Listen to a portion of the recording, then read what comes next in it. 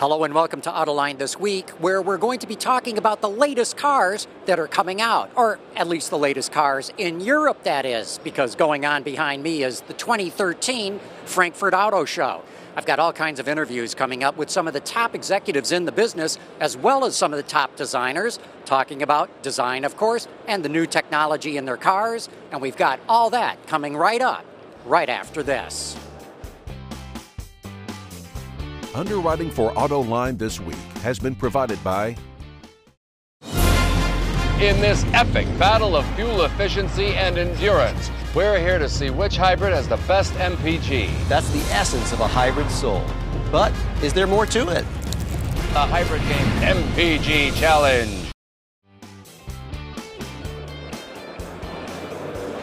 Julian Thompson is the head of advanced design at Jaguar, and boy, have you dropped a bombshell of an announcement at the Frankfurt Motor Show. I hope so. We're very pleased with this, and it's just an indication of the sort of great stuff you can see from Jaguar coming up in the future. What we're showing you right now is the CX-17 concept car from Jaguar, and this has been highly controversial, at least amongst us in the media, because Jaguar is doing a crossover. Never been done in the history of the brand, and of course, some people think maybe it bumps up against Land Rover, your sister brand, but I'm sure you do not see it that way. No, we've got a unique set of values with the Jaguar brand about cars which are beautiful to look at, fantastic to drive, very agile, very dynamic, and cars you fall in love with. And, crossovers are very, very important. Sports crossovers particularly are a huge sector of the market, and, that's what our customers want. They're growing all over the world. There's a great fan base for our fantastic brand. So this is a car we think our future customers are going to really love. Julian, you must love the fact that being a designer, you're being given the task of doing something no one at Jaguar has ever done before. Walk us through a little bit of your thought process of how you approach doing a crossover for this brand. It's been a big challenge for us as well. It's a totally different type of car, We do beautiful sports sedans, beautiful sports cars. Really, we take this segment and we really got to think about how we can turn those values of just beautiful proportions, purity of lines, elegance, the sense of sophistication and glamour, how we can bring that. We're not allowed to change the rules. We have to make sure we can make our Jaguar rules, our design language, fit in all types of cars. And so that's been our challenge, and we hope we've done a pretty good job with it. I would say so, and you've given this a muscular look to it, and even though it's a crossover, not a pure SUV, you've given it more the look of an SUV, especially with those grayed-out rocker panels that make the car look like it's standing up taller. Yeah, a Jaguar should always look the sportiest car to own and to see on the street. Our cars are about driving, about dynamics, about performance, and about looking beautiful. So we pay a great deal of attention to the proportions of the vehicle, a very short front overhang, a long bonnet, the wheels pitched out, this shoulder, this muscularity, it really plants the car on the road. Very, very important. If it's to be a Jaguar, it's got to have that. All our other cars do. We've got to have this sense of poise, which is so important to us. The interior as well. This doesn't look like any of the other Jaguars that are out there. What's your thinking in the new instrument panel and the interior of the vehicle? Jaguars are always about beautiful craftsmanship, this sense of artistry, this love goes into the design of them. So we use the finest natural materials, but also pay a great deal of attention to the actual lines and forms, as much as we do for the exterior of the car. And so we want this elegance, we want to really make out this car as being designed by proper designers drawing stuff. It's not done on a computer. So every line used to have a human touch about it. And of course, Tata owns both Jaguar and Land Rover. Did you have to consult with the Land Rover people? Did they have any input of saying, oh, don't go too near the way our vehicles look? No, we did the two design teams. We're friends, but we try to keep them totally separate. We are different entities, different brand values. We have each has their own in-house job to do. Of course, if one crossover is successful for Jaguar, can we expect that there might be others, maybe something smaller than this somewhere in the future? I can't possibly comment on that, but we'll see what happens. With our new architecture, the possibilities are endless, really, in terms of what we can do. We can deliver great proportions, great driving cars, beautiful cars. The sky's the limit. But this is a platform, right? A new platform that could see other variants come off it. It's a new architecture, and it really does give us a basis going forward in the future to, imagination's your only limit. So we can expect lots of fantastic vehicles from Jaguar in the future. All right, but we can. And I got to believe that the public's reaction to this has been fantastic. I mean, your press conference ended some time ago, and we had to fight our way through the crowd to get up here. Yeah, I think it's a great looking car, but it's also a car which people relate to as well. You know, they want this thing on their drive, and you know, that's a message we're getting loud and clear, and that's what we love to hear. Very good. Julian Thompson, thanks so much for your time today. Thank you very much. Alfonso Albaisa is the design director for Infiniti, and a new one at that. When were you appointed to that position, Alfonso? April. In April, yeah. And now you've got this fantastic car that you're showing off at the Frankfurt Motor Show. Tell us a little bit about this and what you hope to do with the design at Infiniti. Oh, great. About the Q30 concept first, we wanted, of course, to go into a new area. So we've always, had Q50s and this type of car. We've never really played in this slightly smaller entry segment. So the dilemma for us was, okay, how do we go in? So for us, we created this very sleek silhouette, but it's kind of shifted rearward, a kind of seductive pose, which we really thought was quite sexy. And then, on top of that, we wanted to keep this long hood that Infiniti has. So we elongated elements like this that come around. But on Q30, it flips up, and it creates a more spontaneous expression of sculpture. And we felt, well, this is more in line with maybe below Q50 type form language. And a lot of action, a lot of curvature in this design that you've got. What's your thinking behind that? Oh, I love turbulence, to be honest. And when I saw the first sketches for this car, it had this weird, like a horizontal tornado or tumbling feeling of the darks are wide and then they condense, they seem squeezed, but then they open up. This kind of fluidity, a sense of rarity, like the hand of the artist, honestly, this is what you're going to see on a lot of our cars because, honestly, I'm a shape guy, so I love sculpture. And I love this little chrome piece back here on the car that I'm seeing. Whoops, I opened it accidentally. This is a piece that I'm starting to see in different shapes on different cars. Yes, we have this is the crescent moon cut, and we call it crescent cut, but it's inspired by that last moment of the moon before it goes dark, which I find to be a very beautiful, poetic thing. But on Q30, we've gone more 3D on it. So the crescent cut actually creates this bending shape, which then creates this really quite cool rear area of the car, which is quite wide and dynamic presence. So, for us is we want sculpture to be a big statement. It's not just a pulling of shape, it's two shapes colliding or a graphic creating the sculpture. So it creates a bit more of a holistic impression. How do you get into all these shapes and lines and yet make sure that you don't make the design too busy? Yeah, that's the issue because for us, Infiniti has a harmony. It's a very natural expression. So for me personally, I never like to play with more than two major intersections, and to allow that line to read as the dominant, quite naturally executed, and we tend not to put a lot of detail. So we stay minimal, but with big passionate shape. And tell me a bit about the interior too, because clearly it's as expressive as the exterior design. Yeah, and this was one of actually the most new ground for us, because we have always played with this dissymmetry in our cars, in essence, and Q50 has asymmetrical center console. But those cars, the package is so different. This instrument panel is more vertical.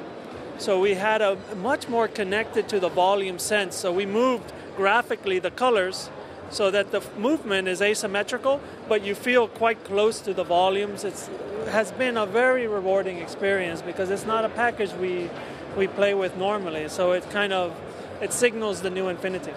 Alfonso, I got to believe you're having a lot of fun. Infiniti's a brand that's been around for quite a while now, but it hasn't quite broken into the big ranks, as it were. You've got the chance to do that with design now. Yeah, I'm quite honored, and it's, of course, a huge responsibility, but it's a great brand. It's a kind of a black sheep in a sense. We've made cars that, are head turners, and we're going to, pick and choose the cars that inspire us, and we take things further. And we're also going to be bringing a lot of very, very cool stuff. So please stay tuned to that. And I'm sure there's a trick to making sure that this is clearly a Japanese luxury brand, but you've got it at the German show. The best sales for the brand are in the United States. Very interesting collection of different cultures that you've got to take into consideration. Yeah, this is historically Infiniti, as you have said, it was a kind of U.S. brand. It was always Japanese, but most of our sales were in the United States. But we're going much more global. Cars like this, which are very European, that in package, we want to explore this because we're global. We're a global company. Our ideas of seduction are global. And so very much I'm excited to how do we create and expand and celebrate Infiniti DNA that it kind of has a global focus. Real good. I can't wait to keep watch on what else you come out with. Alfonso, thanks so much for your time. Thank you so much. Thank you. Thanks. Michael Mauer is the head of design at Porsche, one of the most coveted jobs in the automotive industry, with this beautiful new prototype, actually not prototype, new car coming out, the 918 Spyder. Michael, tell us a little bit about this car. Yeah, this 918 project is basically for a designer this once-in-a-lifetime project. 3 years ago, we just did a concept car. Doing a concept car for a designer, you have all the freedom, so that was a dream job. Seeing the car 3 years later as a production car, which basically has not changed from the concept, I mean, this is a dream for a designer that comes true. That's got to be, because clearly when you do a concept car, you can do whatever you want, but to manufacture it, sometimes compromises have to be made. You must have been thinking about the manufacturing part as you did the concept car. Yeah, I mean, when we did the concept car at Porsche, we always take into consideration that it could become a production car. So we had a lot of freedom, but not unlimited freedom. So we always thought about if it becomes a concept car, we have to be very close to reality in order to have minimal changes for the production version. Michael, tell us a little bit about this, because this car has brilliant performance. It's unbelievable, unlike anything Porsche's done before. Yeah, I mean, for us it was at that time when the idea started, a lot of people questioned the future of sports cars and of the Porsche brand becoming part of the concern, Volkswagen concern. With this car we wanted to show there is no contradiction between environmental thinking and sports cars. So the task was very clear to come up with a concept, and for a designer we had the job to visualize this. Let's say, combination of contradiction that everybody believed you can't bring together. And explain to the audience a little bit about this if they don't know about it. It's a hybrid, but boy, what a hybrid. Yeah, exactly. I mean, this is basically, you could say, the future of hybrid. So it's a hybrid. Before, hybrid cars were, let's say, considered as cars that are not so emotional, not so much fun to drive. For the Porsche brand, we just said we have to bring the hybrid thing really to another level. And combining the electrical performance and the performance of the combustion engine and the performance and then the driving experience was for myself maybe 2 years ago in the first prototype. I mean, I've never experienced anything else before. Hey, you've got another car here, the 911 Turbo. Let's take a look at that.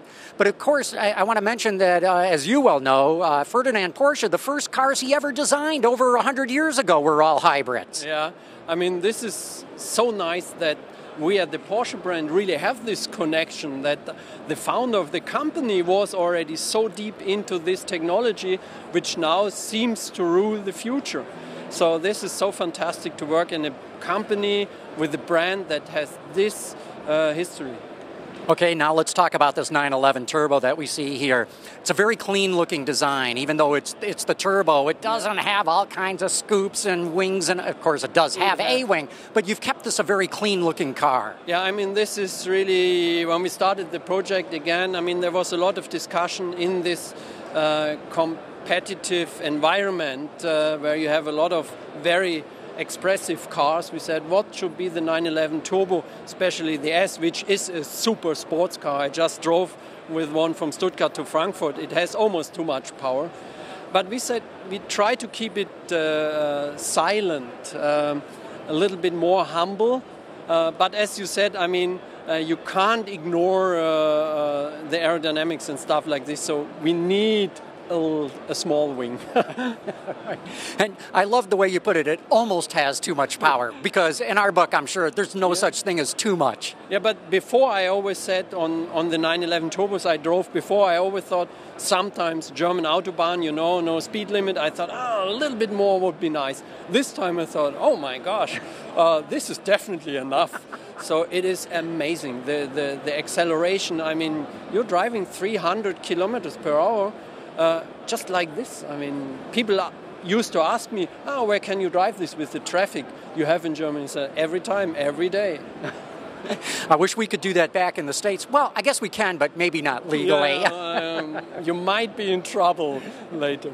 That's right. Michael Maurer, thanks so much for taking the time to talk with us. Been very interesting seeing the 918 and the 911 Turbo. Thank you very much for being here and sharing these beautiful cars with us. Thank you. Ian Robertson is the board member at BMW in charge of sales and marketing, and it's great to see you here at the Frankfurt show. Always great to be here. It's a great show. Behind us here, you've got this beautiful 4 Series coupe. Tell the audience a little bit about this car. You know, this is out of the current generation, we move on now. And of course, the 4 Series got a new number because it is a very different product. It's the 3 Series sedan, quintessentially the sports saloon. But this, of course, is the sports coupe. And we decided that this time around, we would actually put a new number on it, so it became the 4 Series. And of course, this car is just launching in the American market. Give us a little bit about the car and where it's priced. You know, it'll be competitively priced. Clearly, we have a lot of new engines, and of course, we've got much better fuel economy, much better CO2 than previous generation, and of course, all of the advantages of connected drive and everything else you'd expect out of a 3 Series or a 4 Series. You've named this the 4 Series. As you mentioned, it's a very different car, but does that create confusion, adding yet another model name? No, I don't think so. And I think if you look back over the last few years, that we've been creating new niches all the way through the last decade and a half. And they've all been very successful. So I think the 4 Series will start a new era. It's a new position for us. And I think something that the customers will warm to very, very quickly. And of course, here at the Frankfurt show, the biggest news, I would say, is your new electric and hybrid electric cars. The i3 pure electric, the i8, which is a sensational looking car. Can we go take a look at that? Yeah, absolutely. You know, the i3 we showed, first of all, about 6 weeks ago now. So we launched it in New York, in London and in Beijing simultaneously. I think that went really well. The car is already now picking up an awful lot of test drives, and we're very, very confident that this will really make a difference in the electric car market. The i3, of course, very much looks the city car that it is. The i8, on the other hand, boy, does this look like a BMW. Very dramatically styled. You know, this is a car with effectively no conscience for anyone. You know, it's quintessentially a fantastic piece of design, carbon fiber technology, lightweight, a 3-cylinder high-performance engine, as well as, of course, an electric motor. Effectively electric on the front, combustion engine on the rear. It's a 4-wheel drive, and it's a brand shaper for the whole group. Now, you mentioned high-performance engine. This is a hybrid electric, and yet you're talking about very high-performance levels of it. Spit out a few performance statistics here, Ian. You know, it's well over 400 horsepower, and as I said, you know, you're effectively getting 4-wheel drive at that, and 0 to 60 in around 4.5 seconds. So, again, a very, very credible performance. And then when you look at the CO2 statistics, you know, they're much, much lower than you'd find in a very small compact car. In fact, about 50% you'd find in a compact car. And can you give us any indication of where this car might be priced? Well, you know, we haven't announced the pricing yet, but this car is in the super sports bracket. So I think you can feel where the numbers will be. It'll be over 6 figures. You're, of course, creating a whole new brand, the i brand, BMW i. You've got the i3, the i8. Mm-hmm. I would think that you might want a few more models for that brand. Can you tell us anything about future plans with this? You know, we went into this very clearly to have a family of products. We decided that we wanted 2 bookends, and I think with the i3 and the i8 you have a bookend, you have an urban car here, and of course you have the i8 in terms of the sports car that we just talked about. In between, I think there is lots more potential. We're thinking about many, many other ideas, but it would be fair to say that at this moment in time we're concentrated on launching these 2 vehicles, developing the marketplace, and in time you'll see more. Of course, crossovers are the hottest segment the world over. One would think that it might be natural to have a crossover come into the i brand. Well, we carved out the crossover SAV segment with the X5 around about 12 years ago now. We've shown the third generation X5 today. It is also coming now with a hybrid drive, and so you will also see lots of technology that's coming out of these vehicles moving into the more mainstream products as we launch more and more products in the years to come. The electric car hasn't quite caught on like many in the industry thought. What are your thoughts about this now that we're several years into electrics being on the market, and especially the outlook for these eyes? I think we're at somewhat of a tipping point. I think there are some cars on the market at the moment that maybe don't tick all the boxes.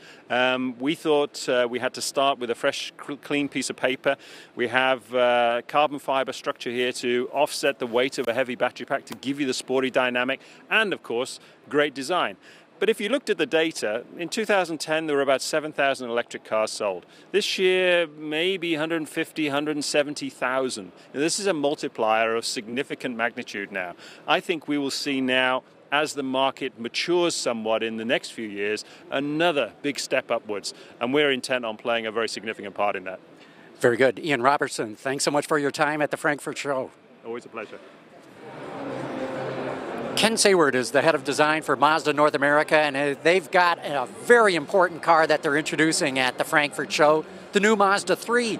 Ken, why don't you tell us a little bit about this car, and especially since you're head of design, the design aspects of it. Absolutely, I would love to. Well, first off, the new Mazda 3 represents the latest in Kodo design for us. It's our newest product, and we have overall Kodo design language that you saw previously in the CX-5 and in the Mazda 6, and now you're seeing it now in the new Mazda 3. I think your first impression when you walk up upon the car is it feels like it's moving while it's standing still. It really has an aggressive stance to it. That's part of what Kodo design is. Kodo design is really three elements. It's speed, tension, and allure. And when you walk up to the car, the first thing you notice is the proportion of the car. It sits really well. It's got a very nice balance to it. It feels very planted on its wheels. It also feels like the car is moving while it's standing still.